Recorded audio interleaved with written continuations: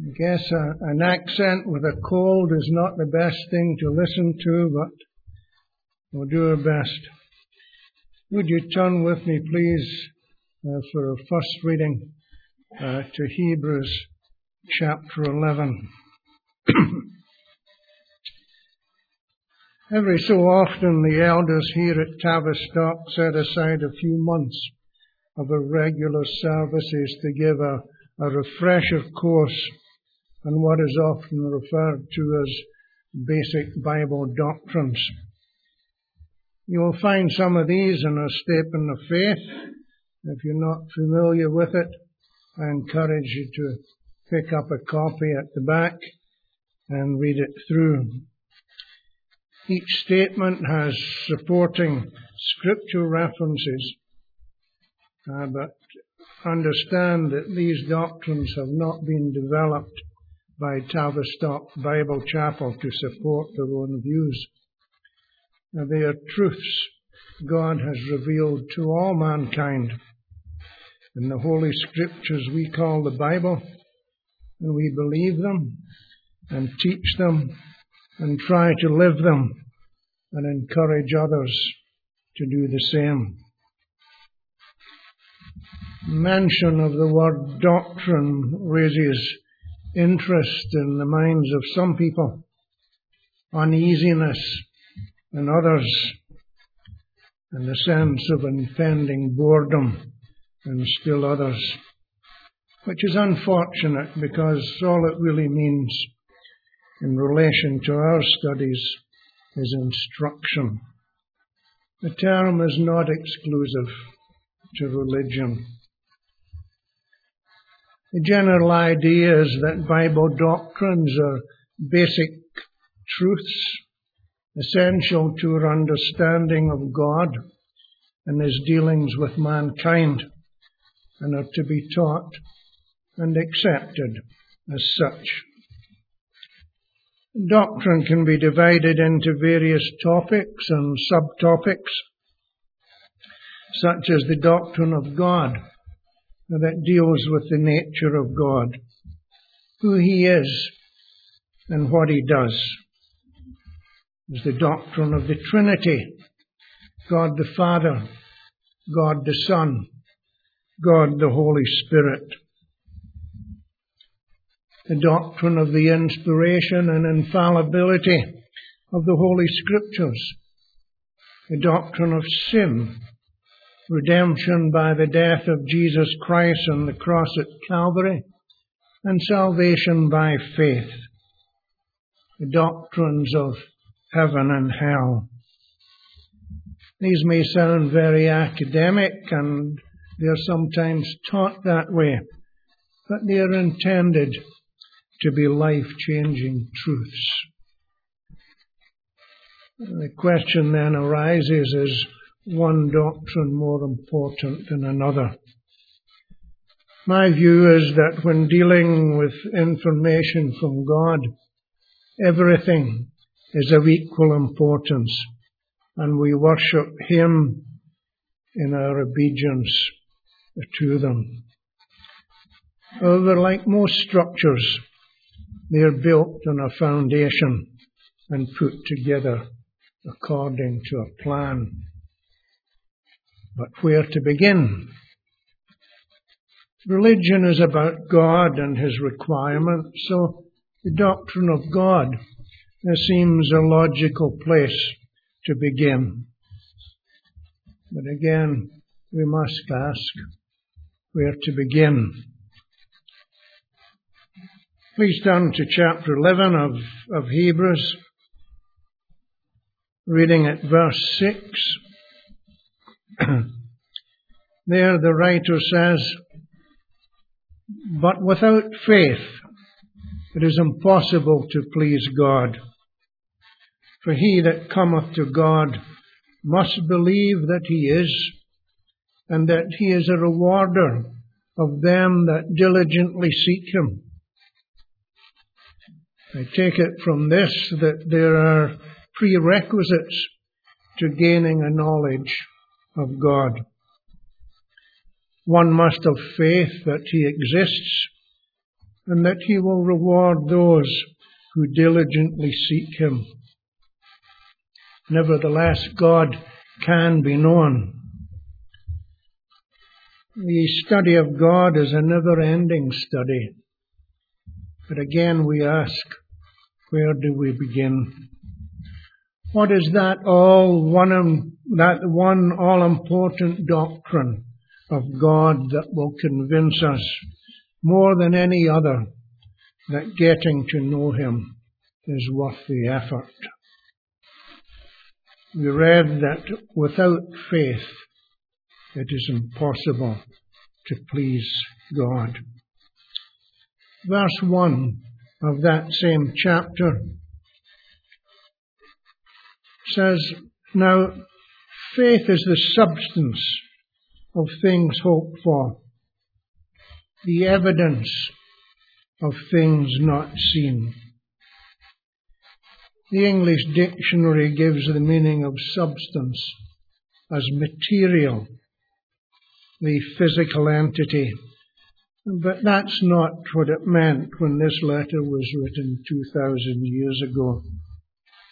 In its original language, the word is a compound of two words, one meaning underneath and the other meaning to stand up or hold up, giving the sense of a supporting base. The second of those two words is used in 1 Timothy 3 and 15 to describe the church of the living God as the pillar and ground of the truth. When combined, they are sometimes translated as assurance or confidence. The evidence of things not seen. Other translations use confidence or conviction. So we have now faith is the base of the support of things hoped for, the conviction or confidence of things not seen. F.B. Meyer, a well-known British Baptist preacher of the last 1800s and early 1900s, wrote, "Faith is the sixth sense. It makes us as sure of unseen or future things which we know about only through the divine word, as we are of things which we can see and touch." It makes us sure of unseen or future things as we are of things that we can see and touch.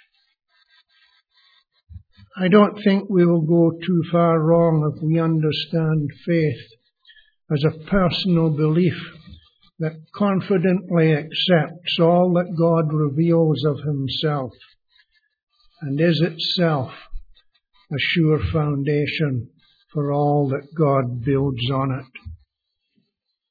But without faith, it is impossible to please him. And the meaning there is, but without faith, it is impossible to gratify him entirely. For he that cometh to God must believe that he is, and that he is the rewarder of them that diligently seek him. I believe that the foundation doctrine is faith. But faith in what? It is faith in God's revelation of himself. If we do not accept that, then what we call faith has no foundation. To simply accept that there is a God is of no practical value if he remains unknown to us. This world is full of people who believe in a God of some kind, but cannot agree on what he's like. And unfortunately, an increasing number of people teach that it does not matter how we think of God. Nor does he care, because he's only too happy to take whatever worship he can get. But what is God's revelation of himself? And where do we look for it?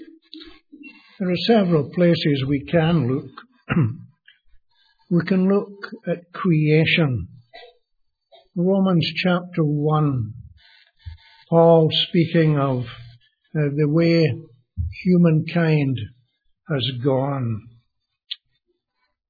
In chapter 1 and 20 he says, "For the invisible things of God from the creation of the world are clearly seen, being understood by the things that are made, even his eternal power and Godhead, so that they are without excuse."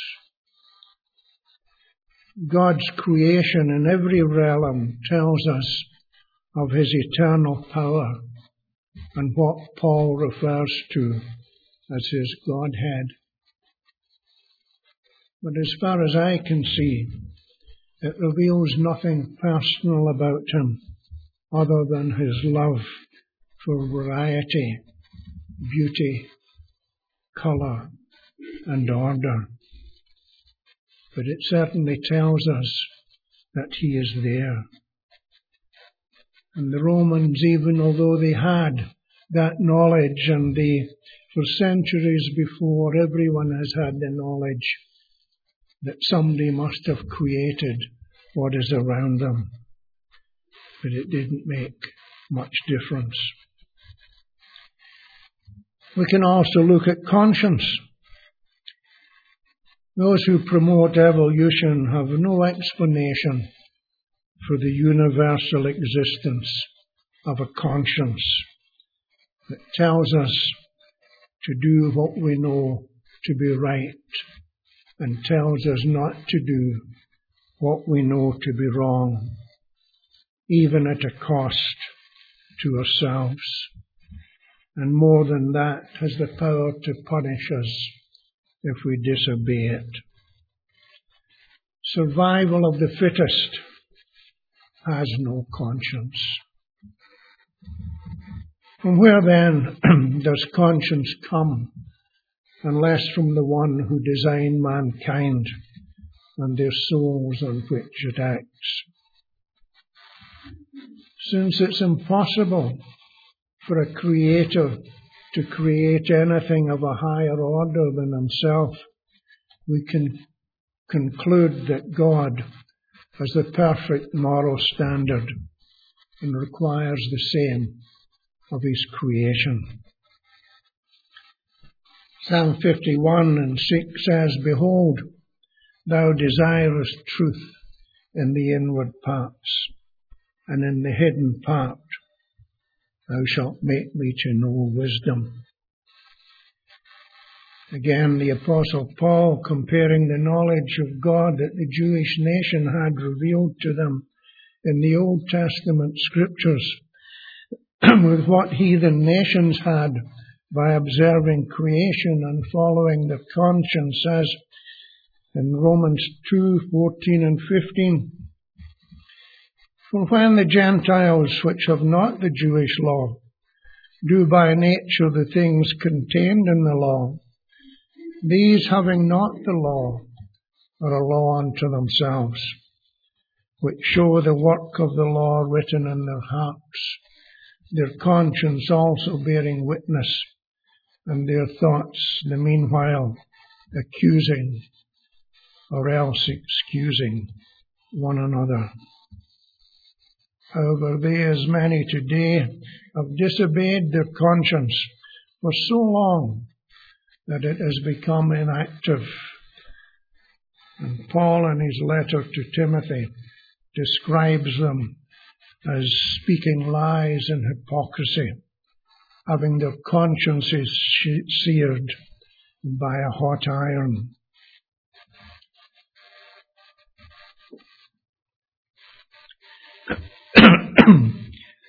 So then, I find nothing in creation and nothing in my faulty conscience that leads me to an understanding of God.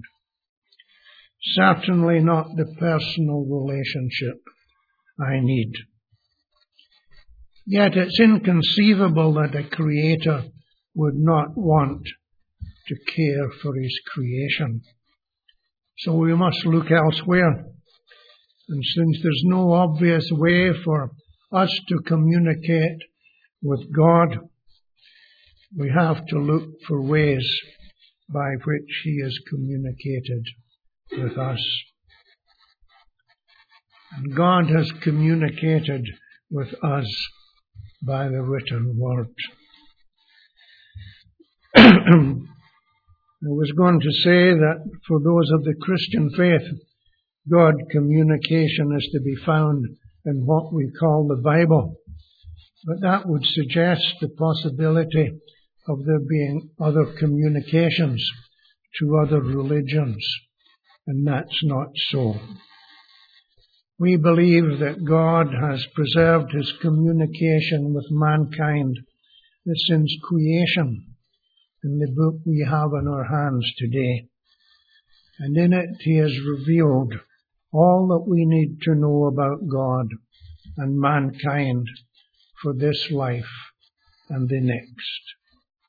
The Bible is God's record of his revelation of himself. The Apostle Peter writes in 2 Peter 1, 2-4, "Grace and peace be multiplied unto you through the knowledge of God and of Jesus our Lord, according as his divine power hath given unto us all things that pertain unto life and godliness, through the knowledge of him that hath called us to glory and virtue, whereby are given unto us exceeding great and precious promises, that by these ye might be partakers of the divine nature, having escaped the corruption that is in the world through lust." But where among the all things should we start? What is God's most important revelation of himself? I think we find that in the book of Exodus, where Moses, while leading the Israelites from Egypt to the promised land of Canaan, is given a private audience with God prior to God revealing his glory to him and his laws that were to govern their new nation. Turn with me, please, to Exodus chapter 33. Exodus 33, reading from verse 12.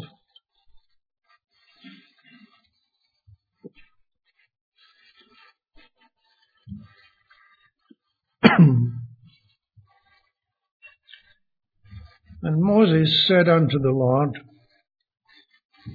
"See, thou sayest unto me, Bring up this people, and thou hast not let me know whom thou wilt send with me.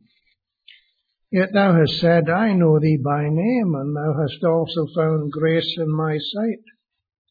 Now therefore I pray thee, if I have found grace in thy sight, show me now thy way, that I may know thee, that I may find grace in thy sight, and consider that this nation is thy people."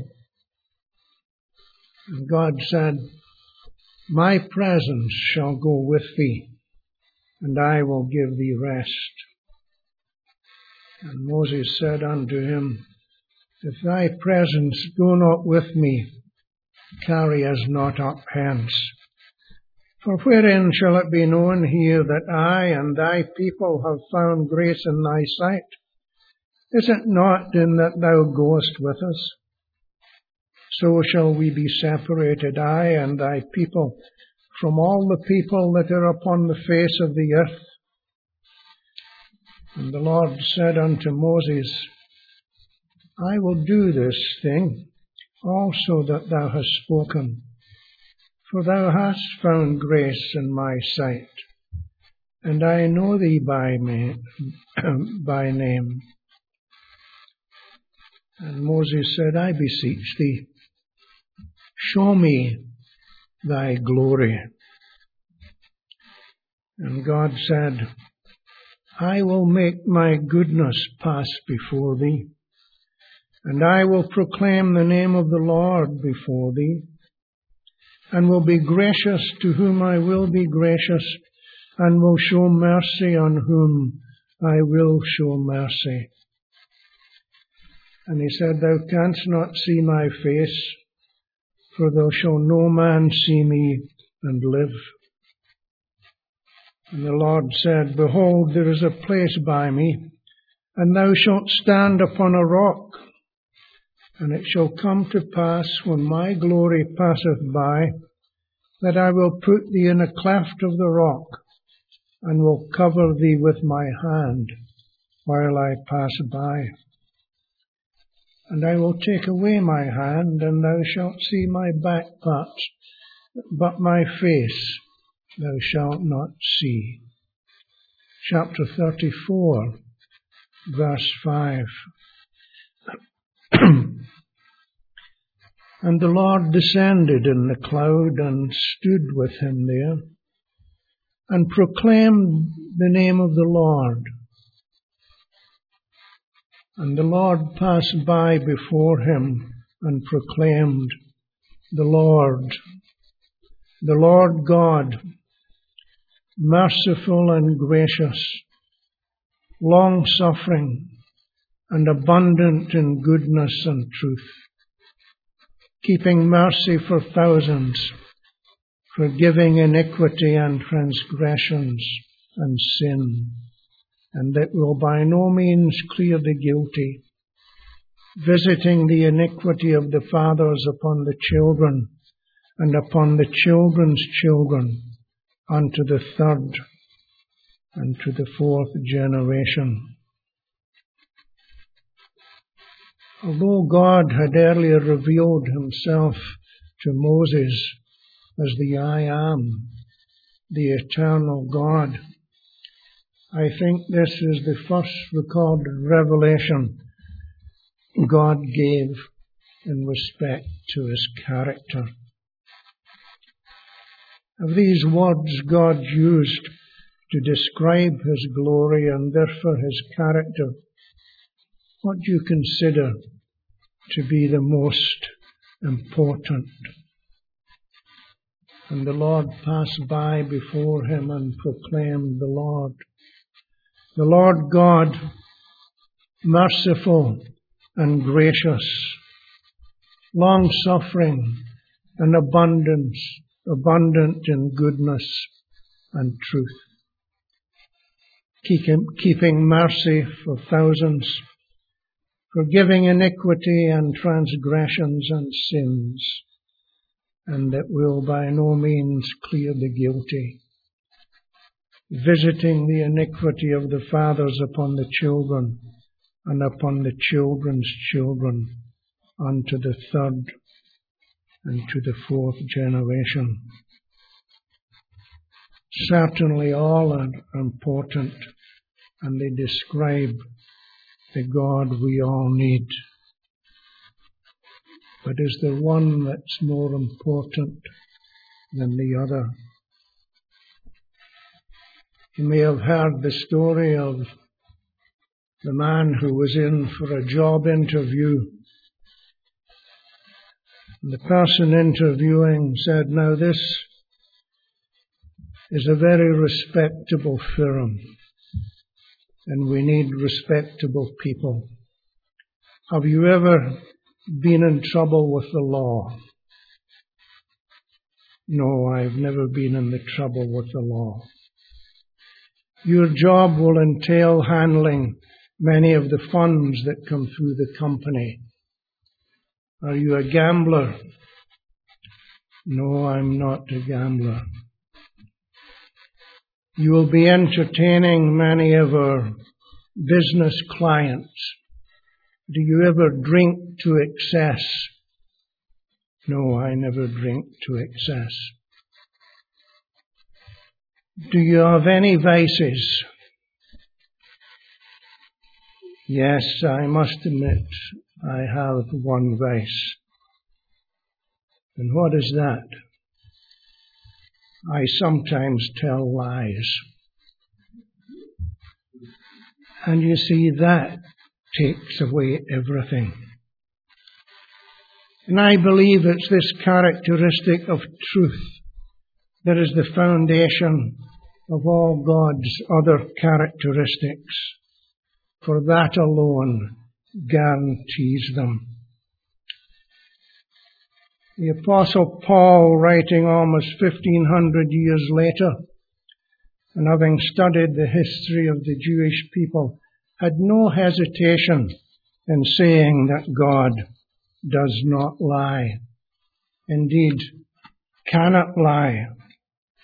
In Titus chapter 1, he starts out by saying, Paul, a servant of God and an apostle of Jesus Christ, according to the faith of God's elect, and the acknowledging of the truth, which is after godliness, in hope of eternal life, which God, that cannot lie, promised before the world began. Faith in God as being the God of truth is extremely important to God. We find an example of that in the life of Abraham, when after his battle with the 4 kings, and especially after his refusal to take any reward for his victory from the heathen kings, God speaks to him again. Turn please to Genesis chapter 15, beginning at verse 1.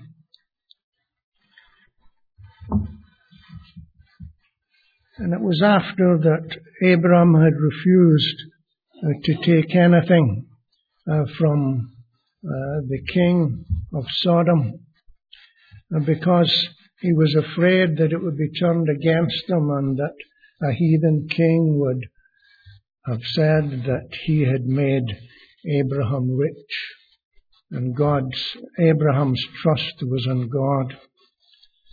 15:1. After these things the word of the Lord came unto Abraham in a vision, saying, Fear not, Abraham, I am thy shield and thy exceeding great reward. And Abraham said, Lord God, what wilt thou give me, seeing I go childless, and the steward of my house is this Eliezer of Damascus? And Abraham said, Behold,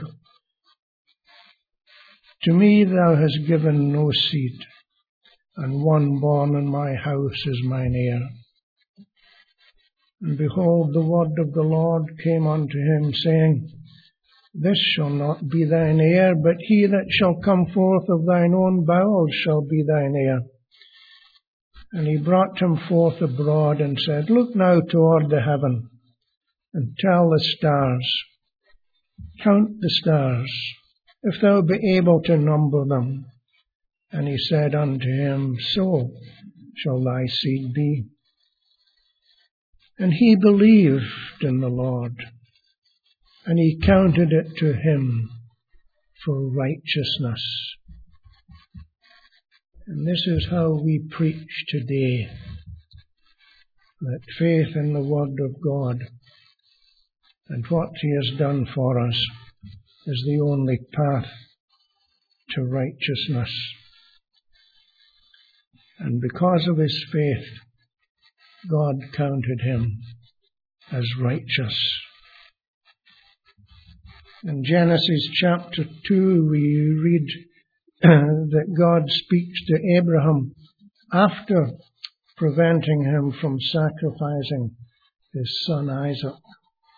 And in 22 and 15 and 18, we read, And the angel of the Lord called unto Abraham out of heaven the second time, and said, By myself have I sworn, saith the Lord, for because thou hast done this thing, and hast not withheld my Son, thine only Son, that in blessing I will bless thee, and in multiplying I will multiply thy seed as the stars of the heaven, and as the sand which is upon the seashore, and thy seed shall possess the gate of thine enemies, and in thy seed shall all the nations of the earth be blessed, because thou hast obeyed my voice. The writer of the letter to the Hebrews refers to this double blessing in Hebrews chapter 6 again, verses 16 to 18.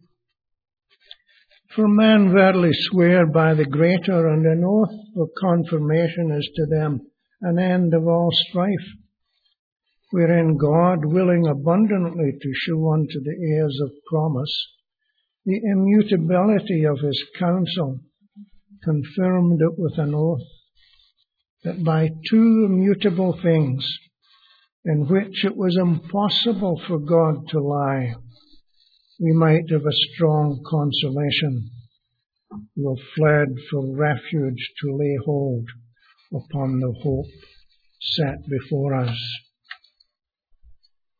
Everything that you and I have as believers hinges on the truthfulness of God.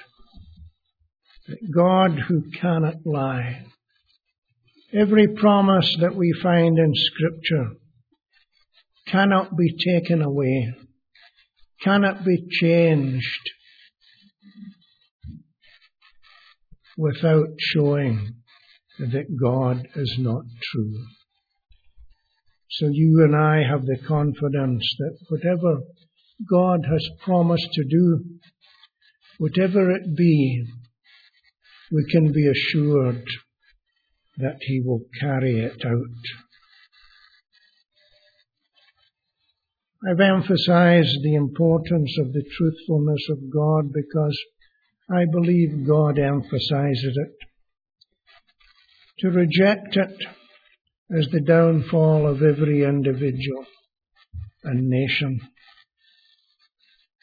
Where is the promise of his coming? Is the cry of the scoffer. Surely God will not send ordinary people to hell, at least not forever, is the philosophy of the complacent. God cannot lie. He must do what he has promised. You can be at peace with that, or you can ignore it at your peril. The choice is yours. What is the choice? For God so loved the world that he gave his only begotten Son, that whosoever believeth in him should not perish, but have everlasting life. For God sent not his Son into the world to condemn the world, but that the world through him might be saved. He that believeth on him is not condemned, but he that believeth not is condemned already, because he hath not believed in the name of the only begotten Son of God. Thou shalt call his name Jesus, for he shall save his people from their sins. And people who will not believe that name cannot find salvation. Be not deceived. God is not mocked. Whatsoever a man soweth, that shall he also reap. Those are the two choices that you have. But there's hope even for the worst of us. We cannot say that we're too bad. We cannot say that we're too good.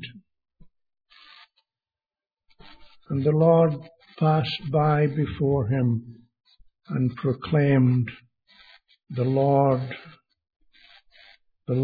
God, merciful and gracious, long-suffering and abundant in goodness and in truth. The Lord Jehovah, the Lord God, the Almighty, ever-existing One, claims to be merciful and gracious, and nothing and no one can prevent him from being that. He's long-suffering. He's abundant in goodness. And since he's a God of truth, nothing can take that away from us. Malachi, the last book of the Old Testament, after listing dozens and dozens of times his own people had turned away from him and ignored him. And that's a theme through all the Old Testament prophets. They always turned away from God. And Malachi, the last of God's words to his people for 400 years, he reminds his people, for I am the Lord, I change not, neither ye sons of Jacob, I change not, therefore ye sons of Jacob are not consumed. Proof, after 1,000 years of struggling with his people, that he had not given up on them. There were those who were incorrigible, but God had promised that he would take this people and make them a nation that one day would be chief in all the earth. And despite all the people did, God said, I am the Lord, I change not. And that's the only reason that they're still alive at that time, because God had promised that of that nation his Son would come, and that they would indeed be the masters of the earth. Listen to the words of Paul as he reaches the end of his time on earth. Nevertheless, I am not ashamed, for I know whom I have believed, and am persuaded that he is able to keep that which I have committed unto him against that day. This was the word of a man who had allowed God to live through him. Despite his opposition to God and the Christian faith, God had saved him and changed him. And he had that faith that God, in the end, would take him home. And he said in another place, to be absent from the body is to be present with the Lord. Don't you want to believe in this God? And when it comes to the end, like it came to the end for Paul and others, don't you want to be able to use the words of King David in Psalm 31? Into thy hands I commit my spirit. Thou hast redeemed me, O Lord, God of truth. Choice is yours. Do you really accept God as being who he claims to be? A God who is founded on his truth, who can never lie, who can never fail to keep his promises, who can never fail to forgive sin. Shall we pray? Our Father, we thank thee that we have a God who changes not, a God whose very foundation is truth.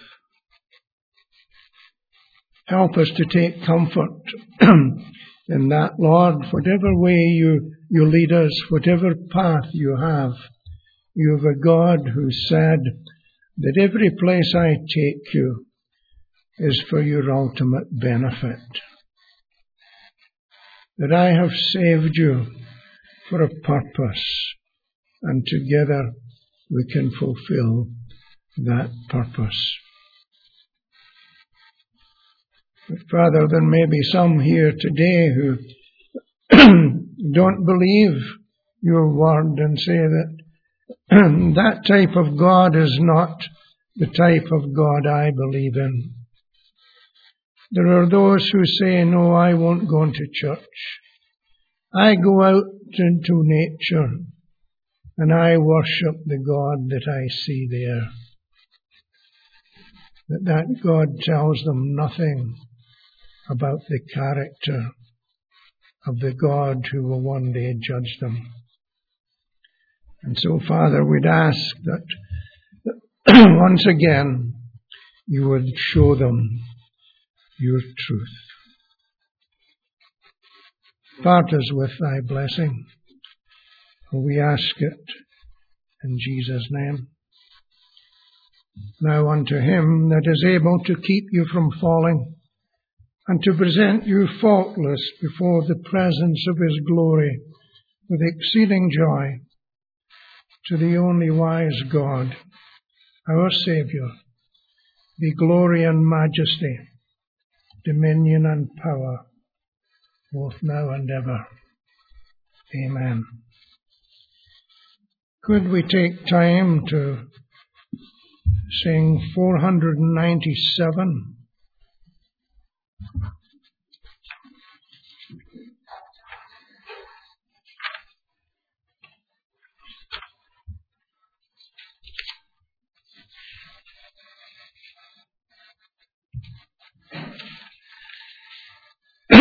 Put thou thy trust in God, in duty's path go on, walk in his strength with faith and hope, so shall thy work be done. Commit thy ways to him, thy works into his hands, and rest in his unchanging word, who heaven and earth commands. 497.